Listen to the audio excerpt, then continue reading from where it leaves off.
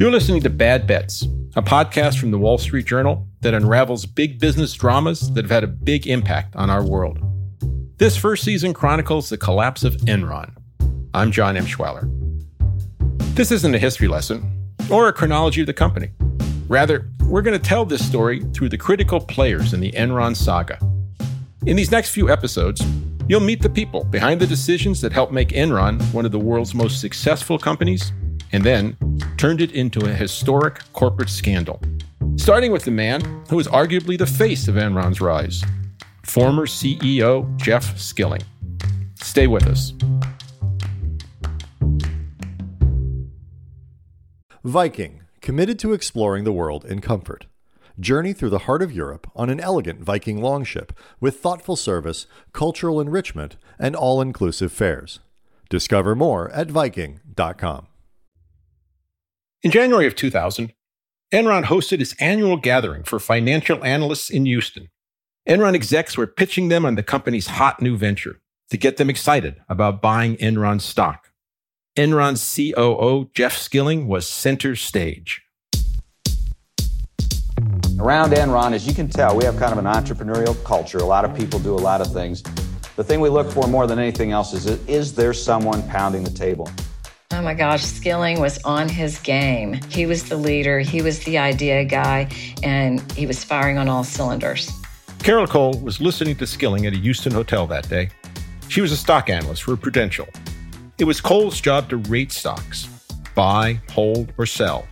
If she gave a company a buy rating, her clients were more likely to put money behind it. She thought of herself as a skeptic when it came to these dog and pony shows, but watching Skilling up there, she felt like the room had a certain energy. Like a cult meeting, because every single person was mesmerized. Everybody was on the same page. Everybody was caught up in the moment, including me. And Skilling's newest idea? High-speed internet, broadband. And he prophesized someday everyone would want the internet piped into their homes. The growth of high bandwidth applications is real. It is here now. The foundation is being laid across the industry for a range of services that are bandwidth intensive. Skilling said Enron was well along in building its broadband network, hoping to make money by offering a range of services.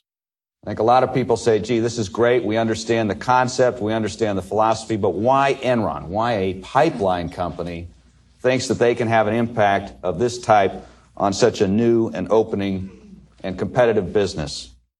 See, Enron was known for ferrying gas around the country. Now, Skilling said, they plan to ferry information and data, the utility of the future. One opportunity Enron executives saw with faster internet was streaming TV and movies right to your home. And this was back when Netflix was still just mailing out DVDs. So at this meeting, executives announced a huge investment in infrastructure, 18,000 servers from Sun Microsystems, a Silicon Valley heavyweight at the time. A surprise visit from Sun's CEO, Scott McNealy, made the room erupt. And at that moment, investors were jumping out of their seats. I mean, literally jumping to call their traders to buy the stock. They went into a buying frenzy. Looking around the room at the senior management of Enron, it was like the Cheshire Cats. They all had smiles on their faces that almost seemed unreal. This was the dot-com era, and the tech sector was booming. Investors were frothing at the bit, and Enron already had established a track record of success. Everyone wanted a piece of the company, and their stock got a huge boost. It swung up 26% that day. And so Enron comes in, Jeff Skilling behind the wheel, conceptualizing these interesting, sexy, innovative ways to generate double-digit returns. But the shine didn't last long. There's a reason we don't say Enron and chill. He was a great salesperson, and he sold us on the ideas and didn't disclose the failures. I mean, eventually we found out, but it took probably at least 24 months for the walls to come crashing down. By the late 90s, Jeff Skilling had his hand in almost every venture at Enron. He even changed the building layout. He happily tore down lots of office walls. We'll just have a great big bullpen, and people will sit all around and they'll talk and they'll throw things at each other and get excited and creative. These tapes are of Skilling at the University of Virginia in 2000, telling business students the story of his success, explaining his methods. So we are not risk avoiding. We are risk seeking for those risks that we can manage. They're a reminder of who Jeff Skilling was before Enron's collapse. A man who drove the rise of one of the most successful companies in the world. And that's how you make money. And make money he did.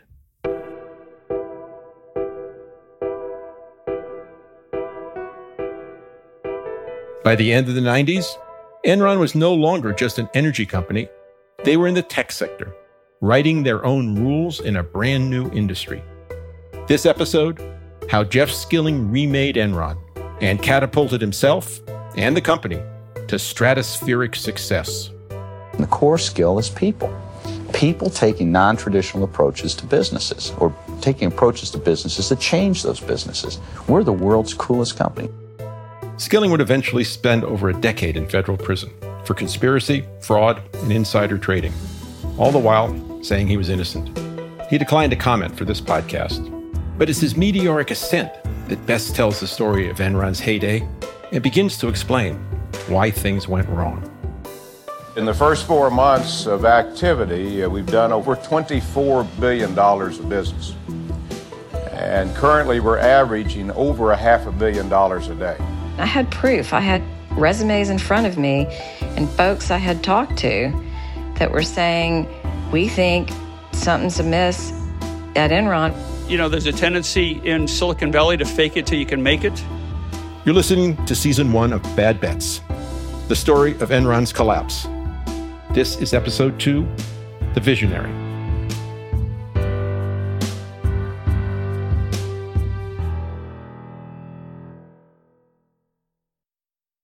Enron was a pretty staid outfit back in 1985 when it was created.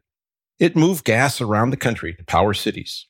It was the kind of company we at the Wall Street Journal called DBI, dull but important. That all changed one day when Jeff Skilling walked through Enron's doors. At the time, Skilling was a young, hotshot consultant working for McKinsey, a prominent consulting firm. He pitched a brand new idea to Enron in 1987, something so big, it not only changed the company, but the entire energy sector. It was called the Gas Bank. The country was deregulating natural gas, basically letting the market set the price. And Skilling saw an opportunity for Enron to start making money as a middleman. Enron would find sellers of gas on one end of a pipeline and buyers on the other end, and it would work out whatever kind of sales and purchase arrangements these people wanted. That's Rebecca Smith, my colleague at the Wall Street Journal. You met her last episode. She'd been covering Enron and Skilling for 2 years before I got involved. Rebecca says the gas bank pitch wasn't well received. Well, the story that was told was that he presented his idea for the gas bank to a group of senior Enron executives. The reaction was very muted. They didn't maybe quite get it. According to Skilling, one exec cracked, quote, "This is the dumbest idea I've ever heard in my life." He walked out of the room, disheartened. But that feeling, it didn't last long. Here's how Skilling later told the story in court testimony. He got into an elevator with Enron's chief operating officer, Rich Kinder, one of the biggest players in the Houston energy scene. In the elevator, chomping on a cigar, Kinder told Skilling that he thought it was a good idea. So they're off and running. Kinder, who left Enron in 1996, declined to comment. But Skilling's gas bank idea was a big hit. Gas sellers and buyers piled in, and Enron excelled at buying gas low and selling it high, making big bucks out of it. Skilling was eventually hired to run the gas bank. He gave up a lucrative consulting job in hopes of reshaping an industry. Over the next decade, the gas bank and all that grew out of it produced profits in the billions. And it was part of Skilling's strategy for Enron to keep up with a rapidly changing world. It was the 90s, the age of the internet. Millions of Americans own a personal computer. If you're one of them, you can now glimpse the future with nothing more than a modem, a phone line, and a few dollars a month. Globalization was opening up markets in a way we'd never seen. We have the opportunity to remake the world. And a soaring stock market generated boundless economic optimism. And Enron, it would have a foothold in all of these sectors. So it wasn't just a plain vanilla business anymore. The idea, of course, was that if you open up these markets, you will have more competitors for everything, for moving gas and for using gas, that these prices will go down. Enron used this gas bank middleman model to trade a lot of things. They entered all kinds of other markets, like electricity, paper, and eventually broadband. Skilling ran the whole trading operation. It became the biggest part of the company. I think the assumption has always been that it catapulted him to the top. He was the future. He became a kind of wunderkind, the king with the golden touch. By 1997, only 7 years after joining Enron, Skilling became president and chief operating officer, second in power only to CEO Ken Lay. And the success of the trading business gave Skilling clout and the leverage to pitch more ideas. In 1999, Skilling and his team delivered another home run, ratcheting up the speed and ease of trades. Up to that point, trading commodities like gas happened almost entirely over the phone. You had to dial up a number, wait till someone answered, and then offer a price, and perhaps haggle. Maybe haggle a lot. Precious minutes went by. Market forces were changing during the call. It was, to say the least, an imperfect process. Skilling thought the internet could compress that time to seconds. So, Enron built an online platform where trades could be done in seconds. And best of all that business went through Enron. They called it Enron Online, and its launch went gangbusters. Skilling's boss, Ken Lay, was thrilled. In the first 4 months of activity, we've done over $24 billion of business. And currently, we're averaging over $500 million a day. In 2000, transactions with a total value of $300 billion were completed on Enron Online. It became the world's largest web-based e-commerce site. And more trades meant more money in Enron's pocket. Enron's stock continued to rise. And along with it, Skilling's star power. He also had a different look from his early days at Enron. Carol Cole, the analyst, said Skilling shed those dweeby Coke bottle glasses. He got LASIK surgery. And hit the gym. And he lost weight. I think he became kind of an exercise guru and got into kind of risky sports and just really gained an air of confidence. Skilling was also something of a thrill seeker and brought this to the office culture. He would organize these extreme outings. They would become known as Mighty Man trips. Colleagues and associates joined him in the Australian outback, racing Land Cruisers and eating grub worms. Skilling had also built a brand new Mediterranean mansion in a community called River Oaks. It was basically the Beverly Hills of Houston. The new Skilling took Enron to new heights, and whether it was his image, his effect on the culture, or his ideas, it paid off. His ventures at Enron became so successful that the company's reported revenues doubled in just 1 year to $100 billion. Soon afterwards, in early 2001, Enron appointed Skilling to the top job, CEO. But one great year wasn't good enough. Enron promised investors double-digit earnings growth every year, and Skilling had to deliver. By this time, Enron's domestic pipelines, their original business, were still churning out steady but unspectacular profits. Between 80 and 90% of Enron's earnings were coming from its wholesale trading operation, buying and selling gas, electricity, and other commodities. The business that had developed out of Skilling's gas bank idea. The broadband initiative was still losing money, but it was one of Skilling's pet projects. The company also had billions of dollars locked up in international assets. Natural gas power plants in India, pipelines in Brazil, a water company in Argentina. These costly investments were bringing in returns, but weren't as profitable as Enron wanted. Skilling wanted to sell off these foreign assets. That sector of the business was run by Enron's senior exec, Rebecca Mark Jusbosch, the CEO of Enron International. I think there was just a lot of pressure on Ken and Jeff at that time because they were trying to shift over and sell whatever assets they could to shore up the balance sheet for the trading side of the business. Rebecca Mark Jusbosch, who left before the collapse and was never accused of wrongdoing in the Enron case, saw the idea of dumping these assets as short-sighted. They weren't failing. They just needed time to mature. But, she says, Skilling was in a hurry. I think he preferred to pursue the more, kind of sexy side of the business, the new emerging world of things, of financial deals. And it looked a little bit more like that world than like my world of pipelines and power plants and oil and gas assets that one has to develop and spend time with. Power plants, pipelines, they were expensive investments. And according to Skilling, not good ones. It was absolutely clear that this was not the direction to go. We could not earn a compensatory rate of return on that side of the business. Selling off the infrastructure would also put Enron one step closer to Skilling's asset-light vision for the company, away from traditional pipelines and power plants, towards the emerging worlds of trade and tech. But not all of Skilling's new ventures were living up to the hype. This message is brought to you by Nuveen. Nuveen has provided investment excellence for 125 years. A lot has changed, but one thing that remains constant, including the different types of durable income in portfolios, can help investors meet their goals. With expertise across income and alternatives, Nuveen continues to expand its capabilities while maintaining its legacy as a leading investment manager. Visit Nuveen.com to learn more. Investing involves risk. Loss of principal is possible.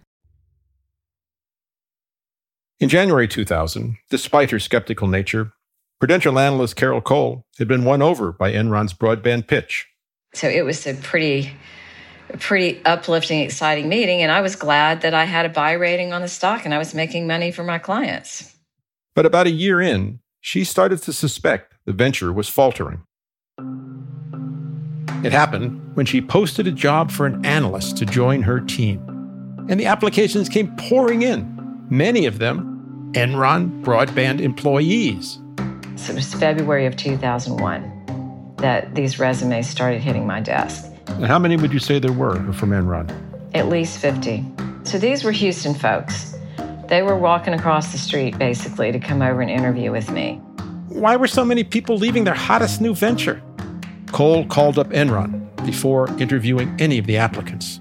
And their answer was, well, we're just redeploying some folks, and the ones who you're seeing resumes from are the ones we let go. It didn't make sense.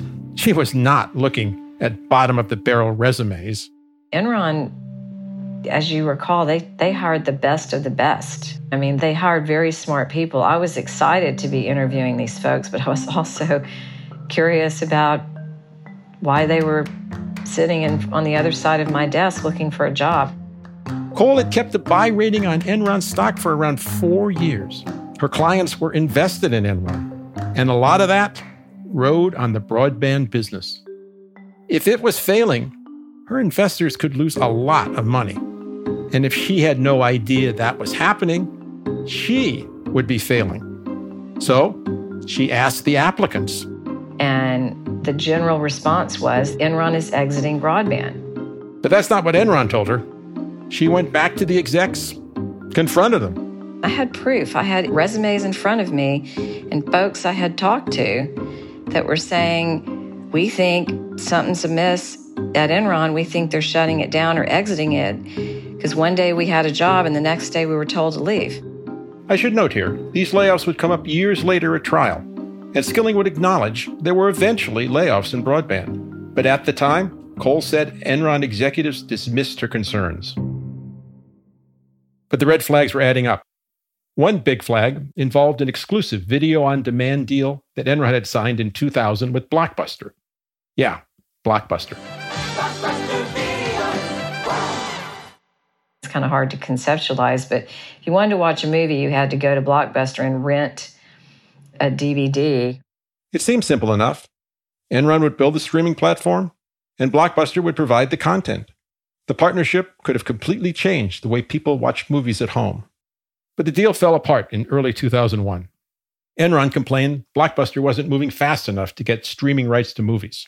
And Blockbuster claimed that Enron's system had troubling tech and security problems. There was no hiding this hiccup. Enron had to report to investors, to everyone, including Cole. I was dismayed about the Blockbuster contract being terminated, but Enron said, now we can go pursue other sources that can provide content to us, like movie studios, and it'll be even better. But Cole wasn't in the mood for any more of Enron's positive projections.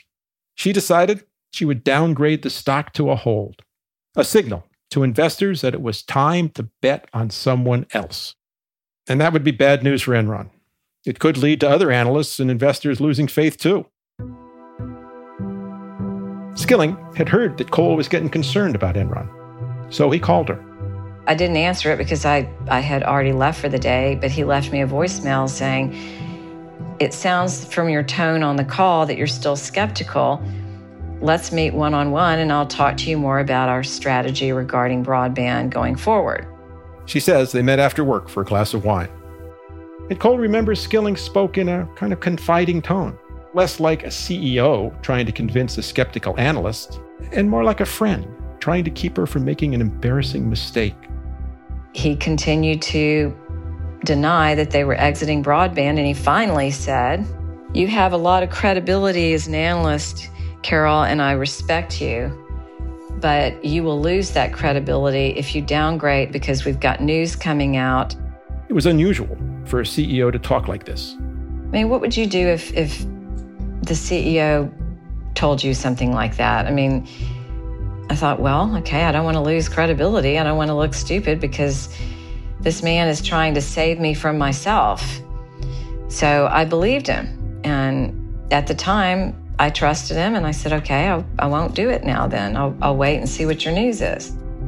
So Cole waited and waited and waited. That news, as Skilling promised, never came. Well, looking back now, do you feel like you were being lied to by him? Jeff Skilling, in his defense, believed the Enron story. He drank the Kool-Aid. I don't know if he outright lied to me, but I don't think he had any material facts to keep me from downgrading the stock. She knew of problems at Enron, but Skilling had promised something big was in the works. And Skilling had pulled off big before. I felt like I had to have a reason to downgrade the largest market cap stock in my universe and probably the most widely held without any proof of anything. So it was a gut feeling. I didn't feel like I could say, I'm putting a sell rating on the stock or hold rating because I just feel like there's something wrong. So her caution made sense. She and Skilling both had a lot to lose. If Cole downgraded the stock, it would raise doubt about Enron's success story that Skilling was selling to the public. And doubts, like an infection, can spread and do lots of harm. And if Cole made such a big, high-profile call and was wrong, she said it could seriously damage her career. In fact, the first time she downgraded Enron stock, back in 1994, she had felt the company's wrath. Management made a phone call to my boss who had just hired me and did not say very positive things. In fact, I think he might have wanted me to be removed from my position. We asked Prudential about this, and they declined to comment. But as far as Cole was concerned, in 2001, her reputation was on the line. She decided to wait.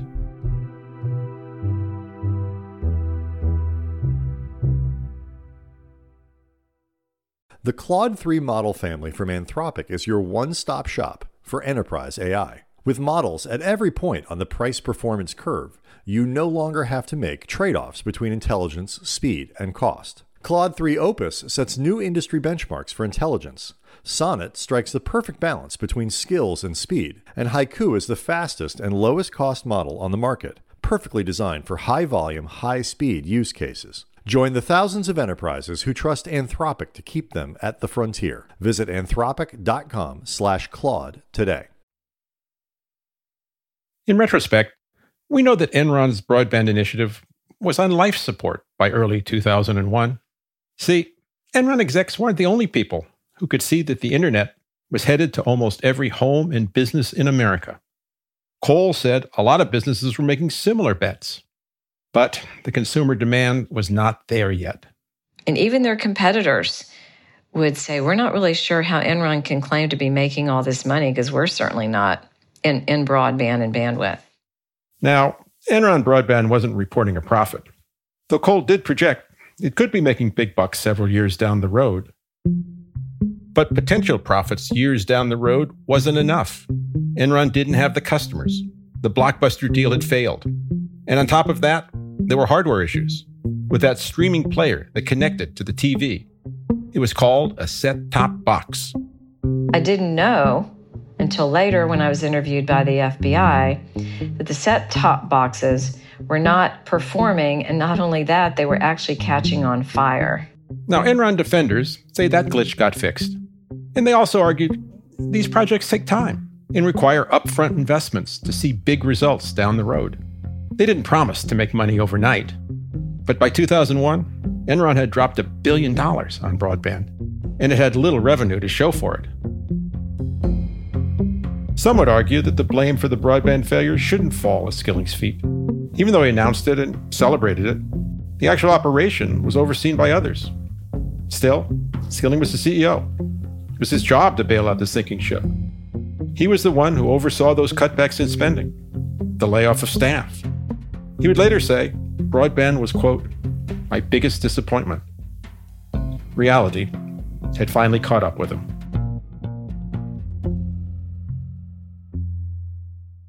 The more time went on, the more upset I became with him and with me for believing it, with him for, misleading me.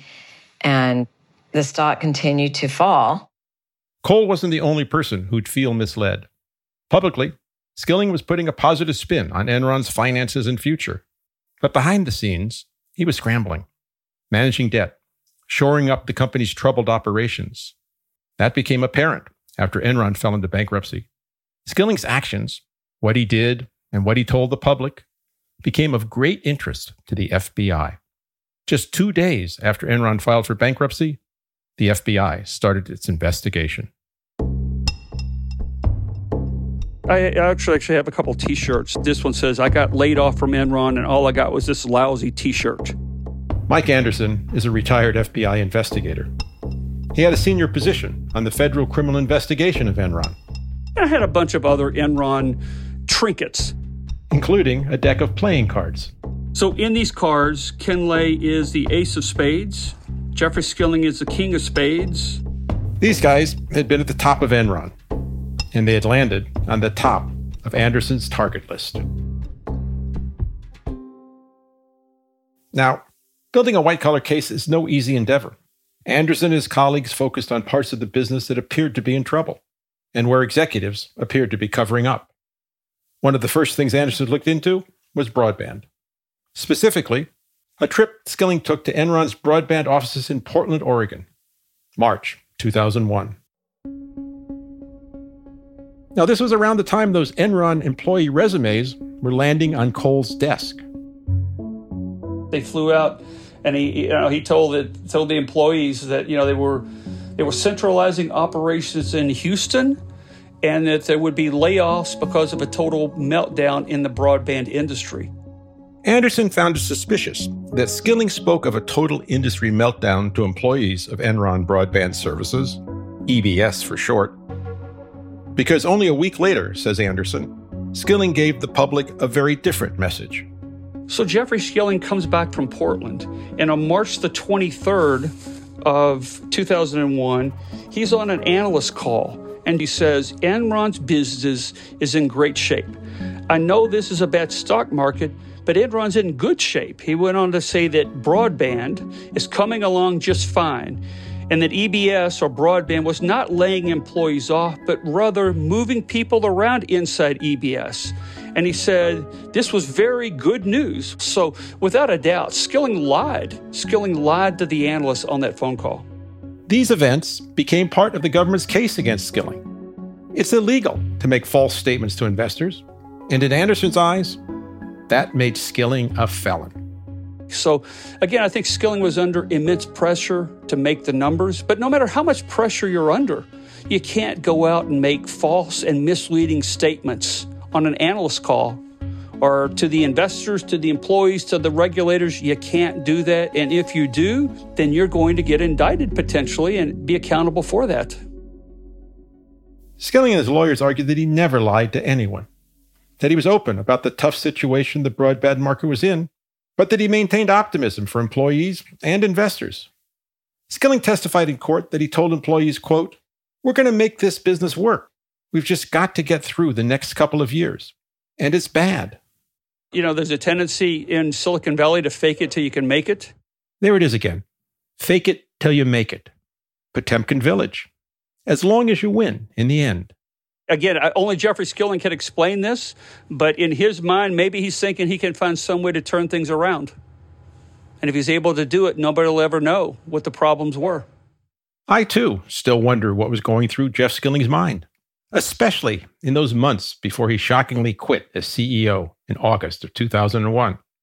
Sure, Enron had problems, some of the big ones, but it also still had impressive strengths. A mammoth trading operation, a huge pipeline system moving gas and collecting cash, profits each quarter. But much of Enron's financial success rested on its stock price staying high, which in turn required analysts like Carol Cole to believe in it, to believe the story it was telling. Did that pressure push Skilling to be too optimistic, to the point of lying, to the point of committing felonies? So you have to establish the intent. Now, can you say it's because they were greedy? Yeah, but you got to be able to prove that. The questions about what was in Jeff Skilling's mind would help define one of the biggest corporate criminal trials ever. For her part, Carol Cole still gives Skilling the benefit of the doubt.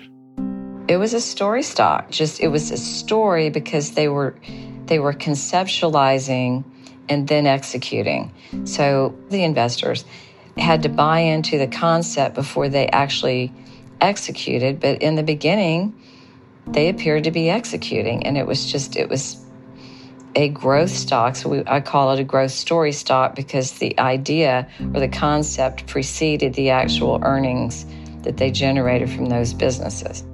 This is one reason it's so hard to get white-collar criminal convictions. You can't put someone in prison just because their idea didn't pan out.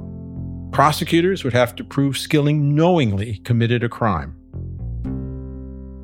My colleague Rebecca Smith and I continued investigating Enron. We found things that were much more troubling than a few acts of theater performed for analysts and investors. An insider called to tell us about a scheme involving hundreds of millions of dollars.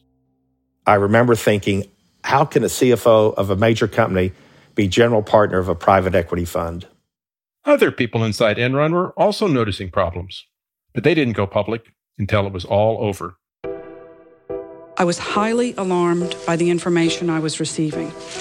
I was not comfortable confronting either Mr. Skilling or Mr. Fastow with my concerns.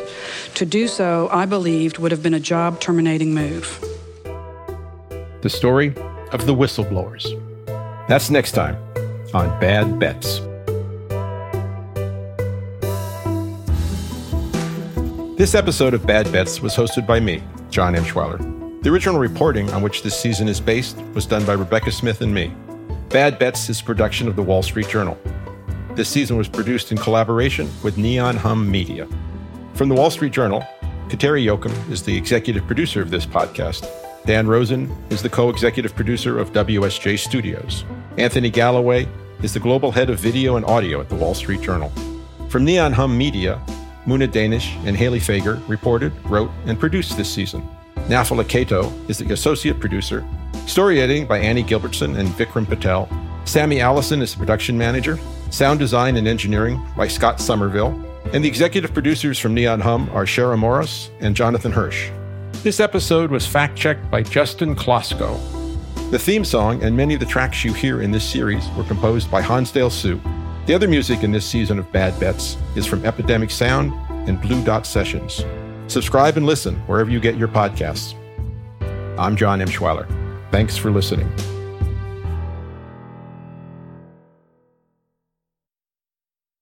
This episode is brought to you by Vanta.